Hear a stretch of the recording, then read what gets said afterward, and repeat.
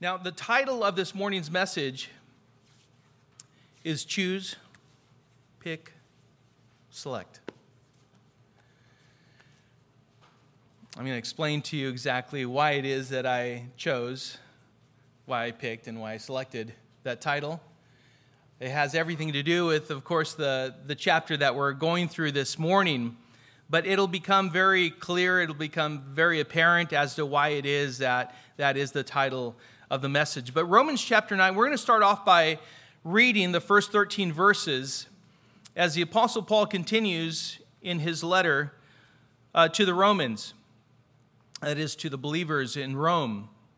So chapter 9, verse 1 says, "I'm speaking the truth in Christ, I am not lying. My conscience bears me witness in the Holy Spirit that I have great sorrow and unceasing anguish in my heart.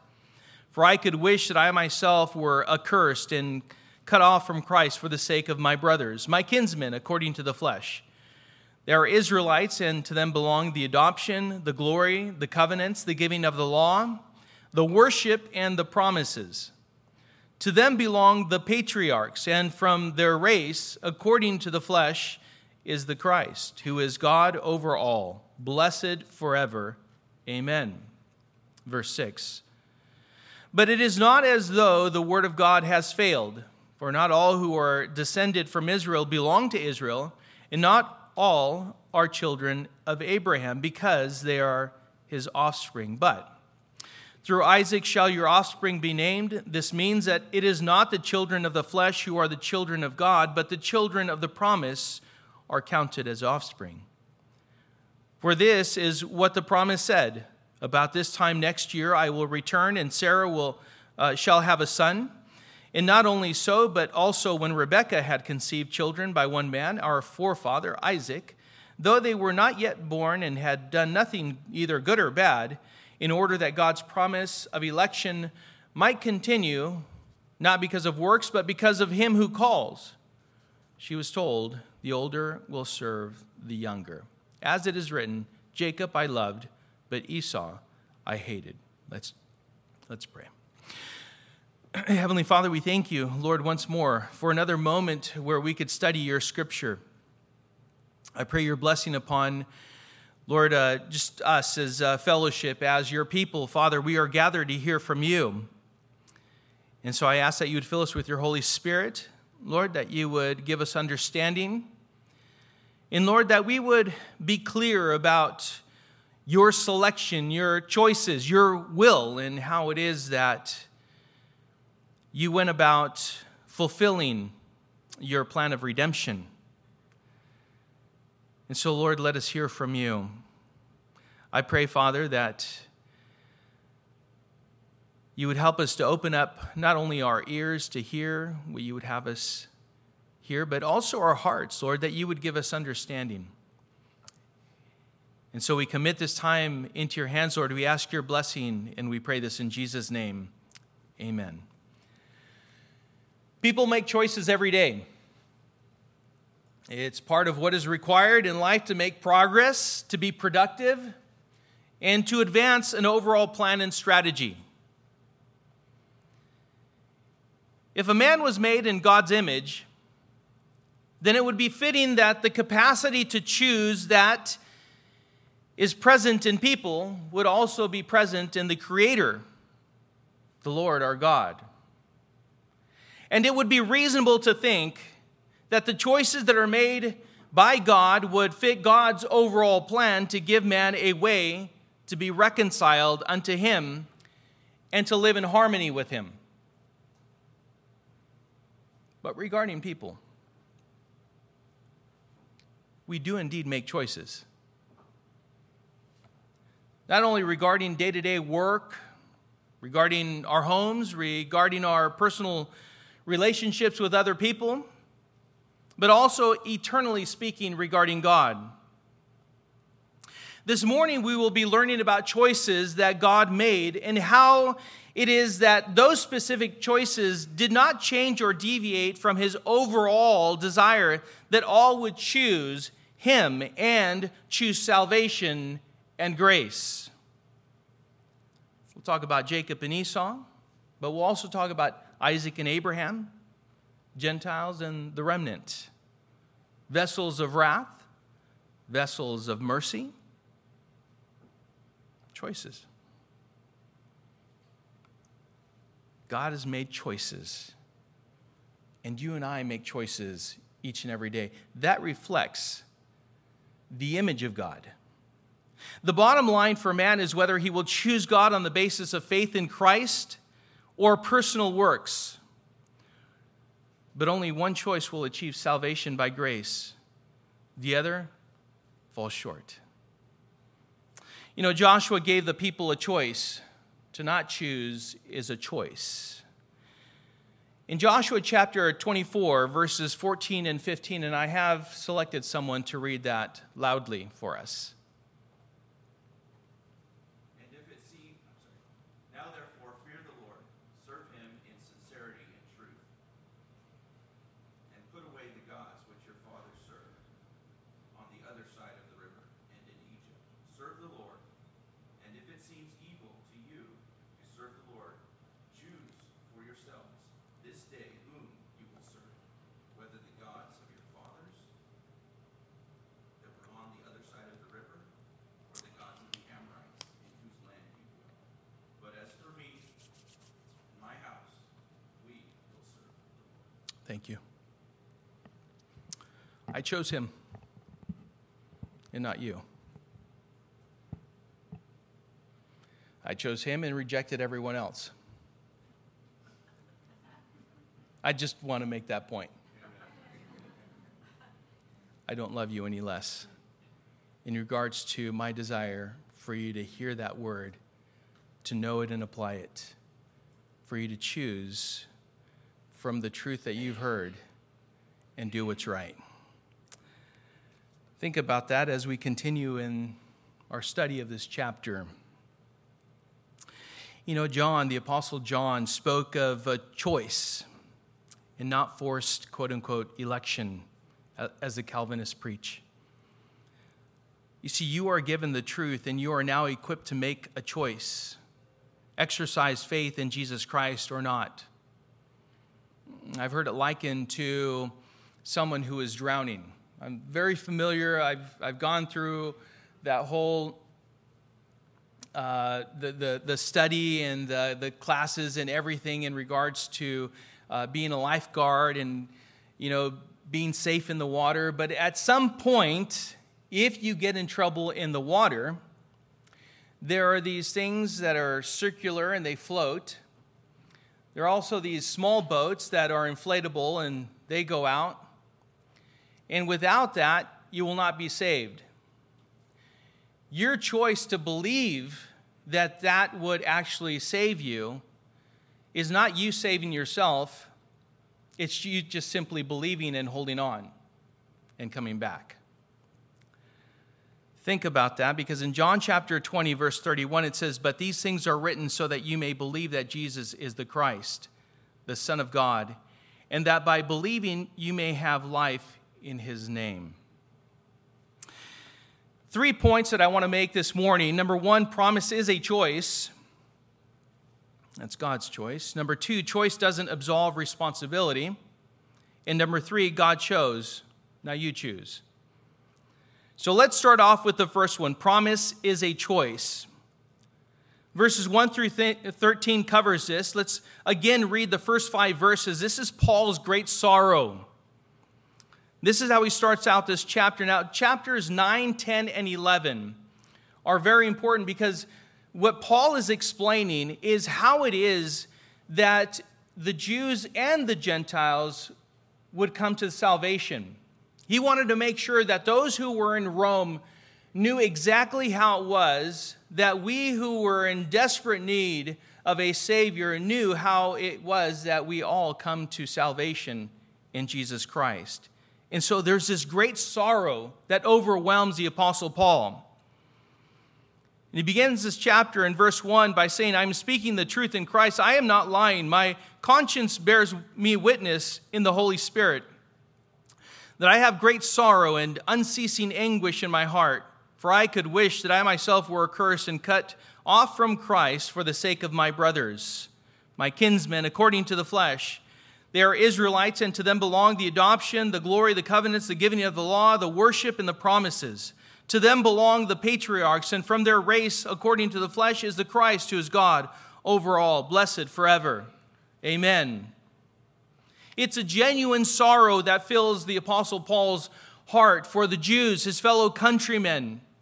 You see, not all at that point had believed in Jesus Christ, just as it is true today.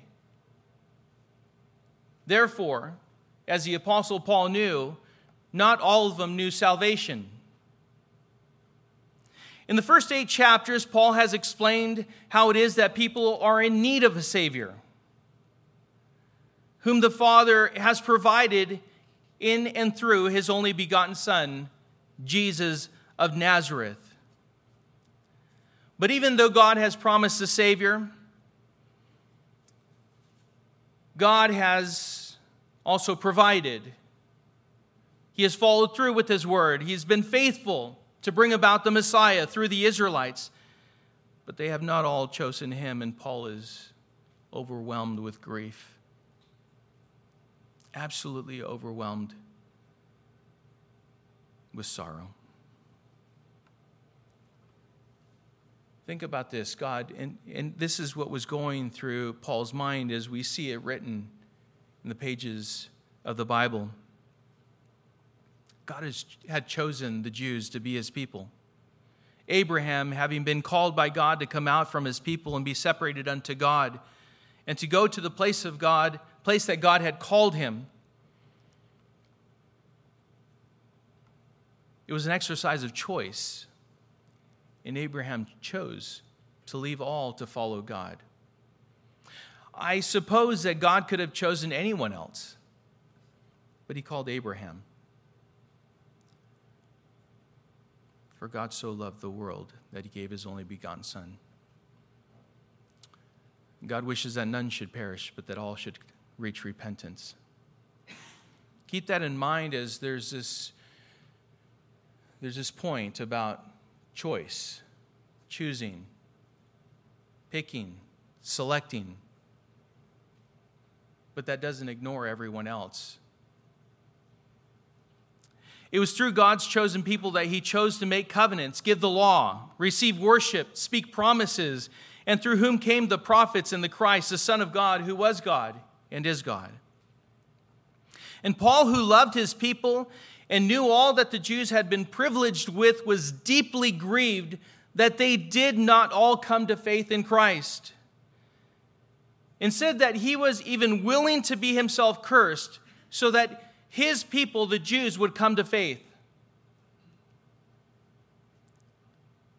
This grief weighed so heavy on Paul's heart that time and time again, as we see in the letters that he wrote, that he did not fail in every city that he would come into to go to the synagogue and to preach the gospel to his countrymen, to his fellow Jews. But just because many chose to not believe in Jesus Christ did not mean that the word of God had failed. And that's what we see in verse 6. You see, he was grieved. He was heavy in heart. Many of those through whom the covenants had come, the promise, the Savior, the Messiah, the people that God had chosen, even though not all of them had believed in Jesus Christ, that didn't mean that the word had failed, because that could be the natural conclusion. If this was indeed so, then why didn't they believe? Why didn't they all believe?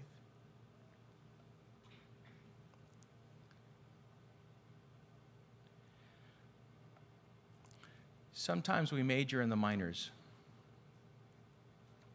Paul addressed all kinds of issues in his letters. But the one thing that prevailed in his heart is the topic, the subject of salvation. You see, he himself desired that none should perish, but that all should reach repentance. It was his own heart that he would reflect a character like that of his Lord and Savior, Jesus Christ.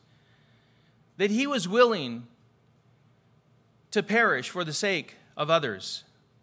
He's willing to lay down his own life. A heart that is focused on God in that manner, who's overwhelmed with seeing others come to salvation in Jesus Christ. Well, the small things in life, or those things that seemingly are inconsequential in comparison to salvation, will be dealt with and yet not allowed to be distractions to deviate from the work of the gospel of Jesus Christ.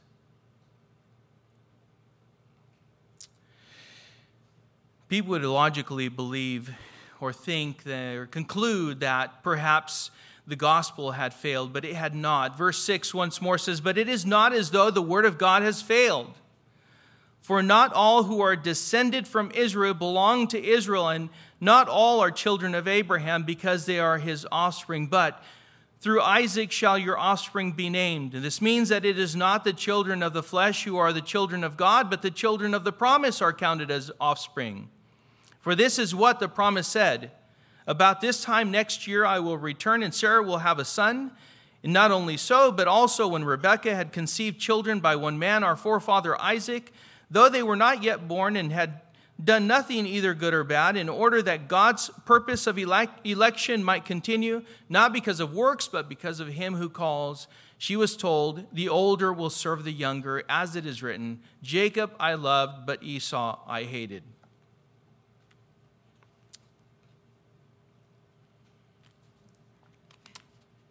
Praise God that God's promise did not come through fleshly succession or association, but through his promise. It was his choice. And his choice made a way for all nations, all peoples, to be blessed through his seed, the Messiah. Otherwise, the Messiah would not be necessary, if you think about it, because salvation would only come to God's people, the Jews, those whom he had chosen. But this is why Paul was so deeply grieved. They had themselves chosen not to believe. And Paul goes on to explain who are really the children of Abraham. Is it those who descend by the flesh, those who were born in the genealogy of Abraham? Are those Abraham's children? Well, as we read, it's very clear that those aren't the ones that are counted as his offspring, but those that by faith are of the promise, even as Isaac was the son of promise and not Ishmael, who was the firstborn according to the flesh. If we were going by succession, then we would know that the heir would be the firstborn. But the firstborn is not always the firstborn. It's the one that is chosen, who is selected by the Lord. That we would know it's by promise and not by the flesh.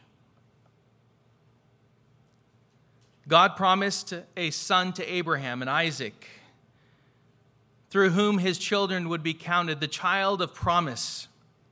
Paul also gave the example of Isaac and Rebekah, and how God chose Jacob over Esau, Jacob being the younger twin. We need to note that, and I know that God's choice is difficult to understand, but we benefit from it. As you look at this chapter, if you go back through it, maybe later on today, maybe later on this week, you'll start to see what it is that's being explained this morning. That we actually benefit from God choosing, not from the flesh, but according to his promise. We benefit from that.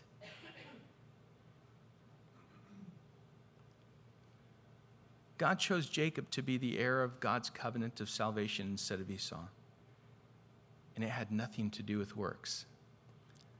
Just in case we continue to go down that path, that work somehow is what justifies us, we need to understand, we need to back up and understand it's faith that justifies. Had nothing to do with performance, but it was all by God's choice. You can say that when God chose or accepted one, he rejected the other. That's why I pointed out that as I had Modesto, I chose him, I selected him. Basically, in a very real sense, I accepted him and rejected everyone else. Because I didn't pick you. Right? Does it make sense? Is that reasonable? But listen to this. He didn't love Esau any less as it pertains to salvation. You see, if you go back and read about Esau, he was a very blessed man overall. And God desired that he also would trust and believe in God's promises. Even Esau. So again, God's promise did not come through fleshly succession or association, but through promise.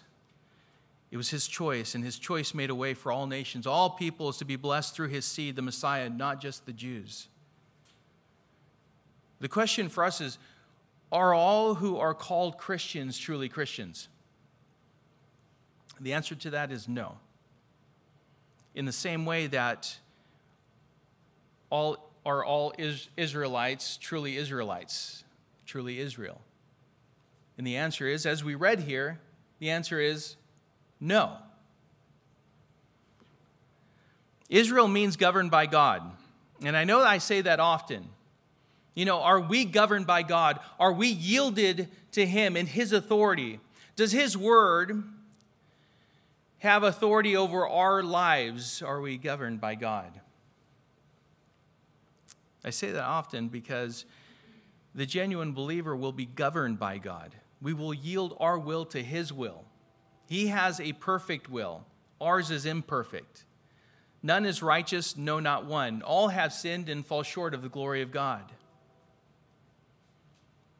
Only those who are governed by God are truly Christians. That's why in the Bible we can test, we can find out, we can see if we're proven by reading Scripture and seeing if that reflects our lives. Are we being fruitful in the Spirit, or are we producing that which comes from the flesh? Because only those who are governed by God are truly Christians. And God promised that all the nations would be blessed through the Messiah, and his salvation would come by grace through faith in him. God chose to make this promise because he loved everyone, and he desires that none should perish, but that all would reach repentance, and salvation would only be possible if salvation came through his promise, and we would be saved by grace through faith. So promise is a choice, and that's what we see in the first 13 verses of this chapter. Let's go on, though. Again, Paul is explaining how it is that people come to salvation, whether Jew or Gentile. It makes no difference. And he's making the point. Remember, this is the very word of God. And so you can say, forget Paul. Know that the Holy Spirit is speaking to us. God has written this for our sake, so that we would understand how to come to salvation. Secondly, choice doesn't absolve responsibility. Verse 14, as we continue, says this, "What shall we say then? Is there injustice on God's part? By no means. For he says to Moses, I will have mercy on whom I have mercy, and I will have compassion on whom I have compassion. So then it depends not on human will or exertion, but on God who has mercy. For the scripture says to Pharaoh, for this very purpose I have raised you up, that I might show my power in you, and that my name might be proclaimed in all the earth. So then he has mercy on whomever he wills, and he hardens whomever he wills."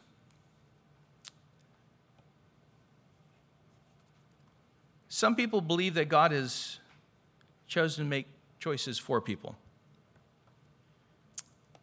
Even though we've gone over what we've gone over, even though we reflect his image, some people still believe that God has made choices for us, in the sense that some are chosen vessels of condemnation and wrath, and others are chosen vessels of righteousness and salvation. That is simply not true. You see, God is consistent And as I've stated already a couple times, God wishes that none should perish. None is none. Right? Zero. Because if there was a concern whether the supposed elect in the sense to where we are chosen for salvation, if there's any concern for that, then why have any concern? We shouldn't have any concern. Just don't worry about it. They'll be saved anyway. That's not the way it works. Remember what John said. All these things are written so that you may believe, right? And that's a matter of choice. God is consistent and wishes that none should perish, including Ishmael, Esau, and guess who else? Pharaoh too. He didn't desire for Pharaoh to perish. That's not what he desired. But let's read verse 18 one more time. So then he has mercy on whomever he wills, and he hardens whomever he wills. What then does this mean? Let's define mercy. Y'all know what mercy means, right? The definition of mercy? Not getting what you deserve, right? Mercy is not getting what you deserve. Is it our right to have God's mercy?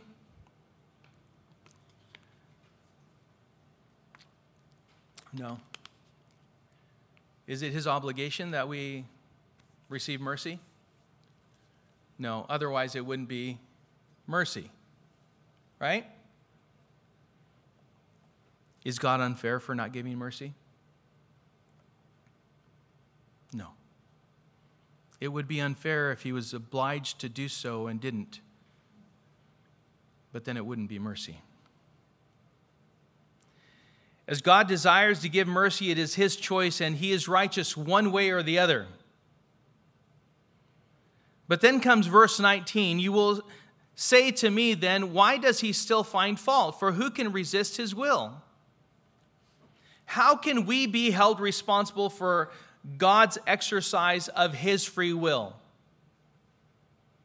Again, the question comes back to whether God is making your mind up for you to do what is evil or good. Does God make up your mind? What does God wish? What does God desire? That all should reach repentance. That is a change of mind. That is your responsibility. It's my responsibility. I have the power to choose good or evil. It's a reflection of who God is. God always chooses to do right. That which is perfect, that which is holy. He never makes up your mind for you. So then let's go back to verses 16 and 17. So then, it depends not on human will or exertion, but on God who has mercy. For the scripture says to Pharaoh, for this very purpose I have raised you up, that I might show my power in you, and that my name might be proclaimed in all the earth. So we ask the question, did God choose for Pharaoh to harden his heart? The answer is no. Pharaoh chose that. Pharaoh hardened it against God, and God gave him over to his hardened heart. An example of this, and we've already gone through it, Romans chapter 1, verse 24 says, therefore God gave them up in the lusts of their hearts to impurity, to the dishonoring of their bodies among themselves. Verse 26, for this reason God gave them up to dishonorable passions. For their women exchanged natural relations for those that are contrary to nature. Verse 28, and since they did not see fit to acknowledge God, God gave them up to a debased mind to do what ought not to be done. God cannot hold someone responsible for something that they had no choice in. So it is choice. In each one of those examples, it is a matter of choice. If I yielded to the flesh, I would not be standing here. If I did whatever I wanted and then still demanded of God mercy, it would not be right, because he is just. But through all of this, God glorifies himself through his demonstration of mercy. But listen to this, he will also, and has also, and will also glorify himself time and time again through the hardness of man's heart. You think we can thwart his plan, his purposes? We cannot. Both the honorable and the dishonorable vessel brings glory to God because he is fair to both. And God is not unrighteous because he chooses to not be merciful toward the one who chooses to be unrighteous. Again, he's fair.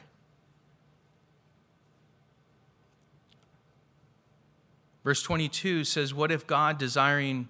In fact, let's back up to verse 19 and we'll read through to 24. It says, and you will say to me then, why does he still find fault? For who can resist his will? But who are you, O man, to answer back to God? What is molded say to its molder, why have you made me like this? Has the potter no right over the clay to make out of the same lump one vessel for honorable use and another for dishonorable use? What if God, desiring to show his wrath and to make known his power, has endured with much patience vessels of wrath prepared for destruction, in order to make known the riches of his glory for vessels of mercy, which he has prepared beforehand for glory? Even us, whom he has called, not from the Jews only, but also from the Gentiles. Here's a statement, straight from what we just read. God does not prepare certain people for wrath and destruction. But listen, he, quote, has endured with much patience with those who have chosen to be vessels of wrath, prepared for destruction. Some people seem to be bent on destruction. Some people seem to be set on being destructive, and God endures, is what we read. He chooses to endure them to make his mercy known and himself be glorified. Oh, it's pretty amazing how sometimes God will allow certain things, certain situations to continue, certain people to be, you could say, abrasive in many ways, in order that he may glorify himself perhaps in someone else or even in that person. Have you ever known someone to be so deep in sin, so far, seems like so far from God, and at some point they come to Christ?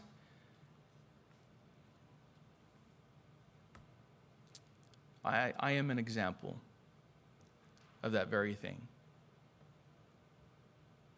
God will glorify himself.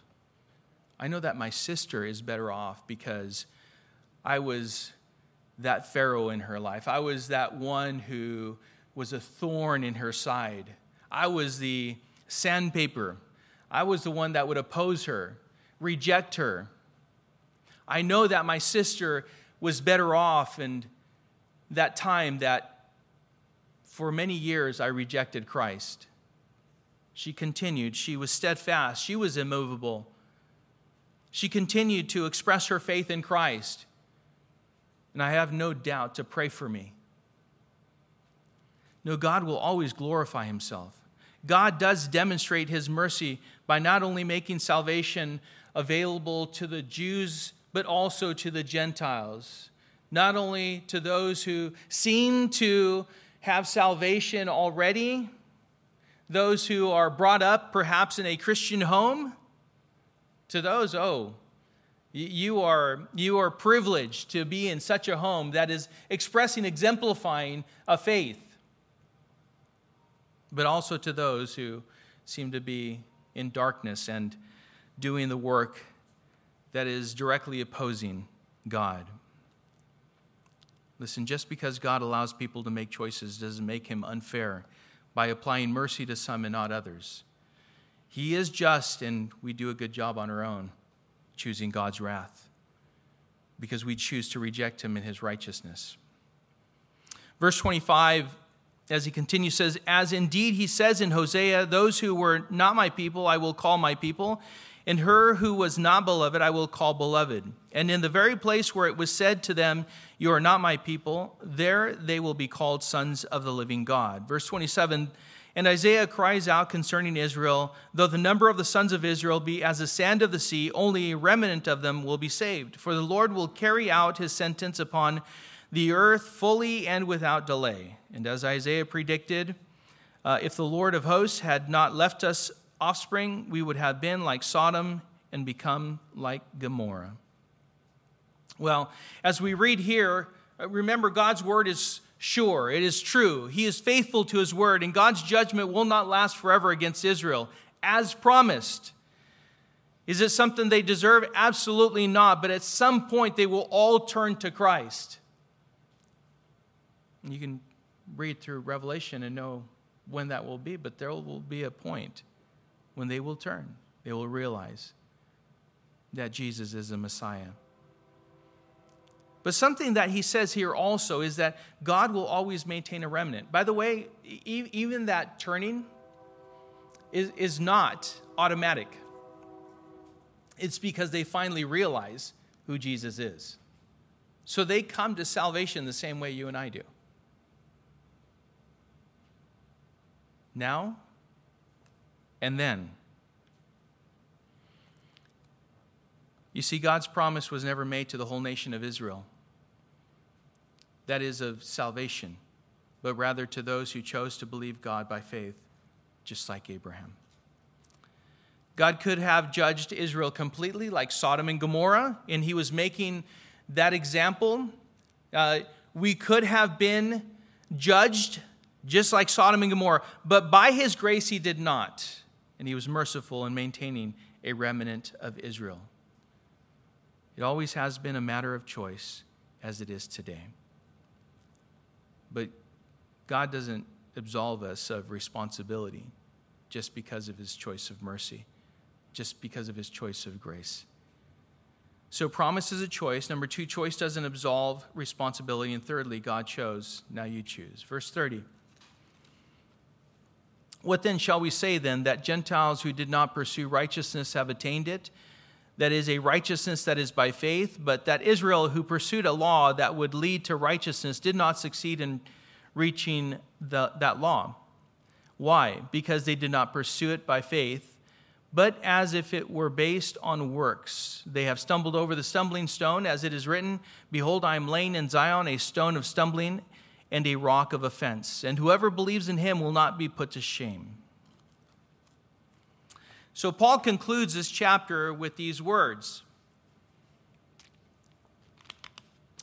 Was Israel wrong in pursuing righteousness through the law? The answer he concludes with is yes, they were wrong. They didn't choose to pursue righteousness by faith, and therefore to them Jesus Christ became a stone of stumbling, a rock of offense. That is true today. That is the case today. If we believe that we can attain righteousness by works, Jesus Christ becomes to us a stone of stumbling, a rock of offense. We either walk securely on the rock in truth, or it becomes to us a stone of stumbling. We stumble, we are even crushed under the truth of God's word.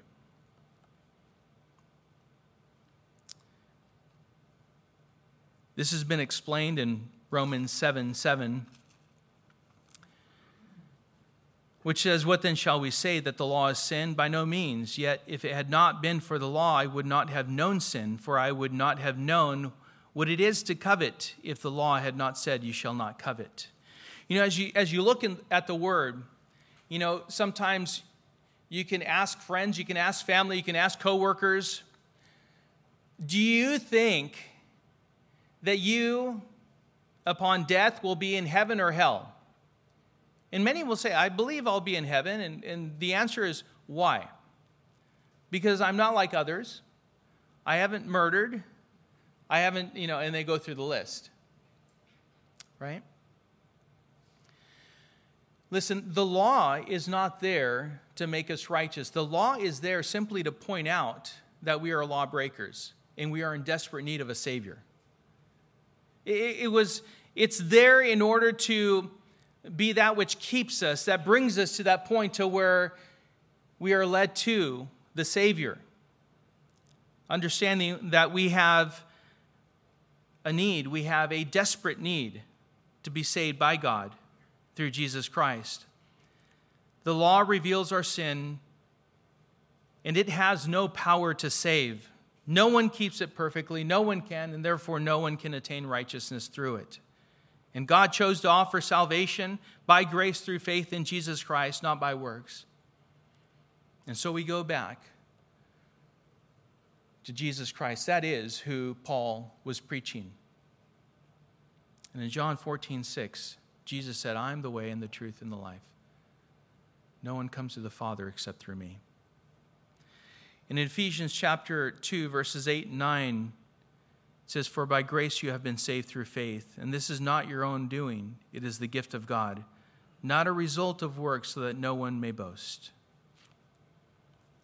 See, God chose to offer salvation not by right, not by obligation, not by the flesh, but through faith in Jesus Christ. He has chosen. He has exercised his will. He has given you a way, each and every person, and he desires that none should perish, that none would be condemned for all eternity, but that all should reach repentance. Have you come to that place in your own life to where you've completely yielded to the Lord? Is he not only your Savior, but is he your Lord as well? Now you choose. Promise is a choice. Choice doesn't absolve responsibility. And God chose. Now you choose. Some questions that I'm going to leave you with, and then we're going to read Joshua 24 one more time. Do you have faith in Jesus Christ? Because we are justified by faith. And the follow-up question to that is, are you governed by God in Christ? What does that look like? Deny yourself, pick up your cross, and follow Christ. Learn to be a disciple of Jesus Christ. We love because he first loved us. Today you will need to exercise your free will throughout the day.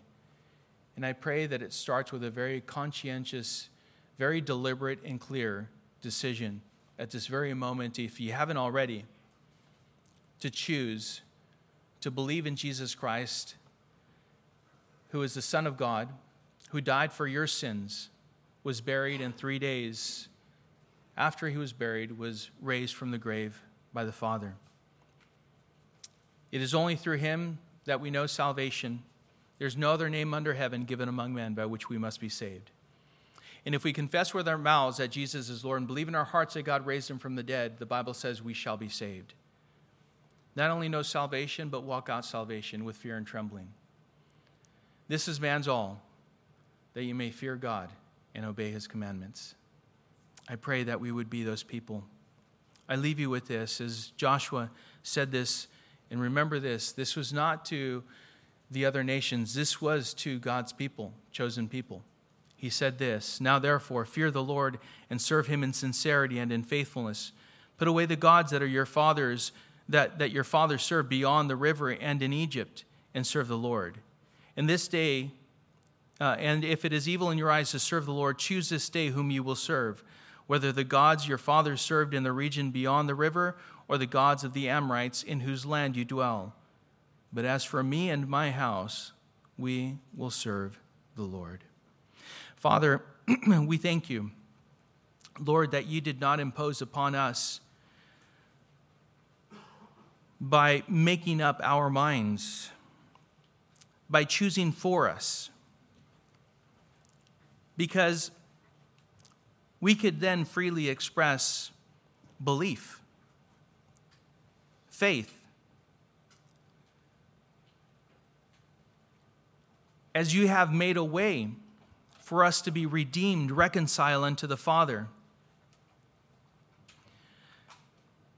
I pray, Father, and I ask that you would help us to understand the sacrifice. Lord, that the only reason why we have the ability to choose salvation is because of your finished work. How it is that you sent your Son to die on the cross and to shed his blood for the remission or the forgiveness of our sins, to atone for all of them, past, present, and future. Lord, his blood suffices. And I pray, Father, that we would see that kindness, we would see that love, we would see that sacrificial love that you so freely followed through with because of your love for us. And Lord, not only would we place our faith in Jesus Christ as Lord and Savior, but I ask that you would fill us with your Holy Spirit and help us to walk, Lord, in obedience to your word, that we may bring you glory and we would live our lives with great hope of what's to come, and that is eternity with you. And so, Father, we thank you for your word. We thank you for your promises. And thank you for choosing us. In Jesus' name we pray.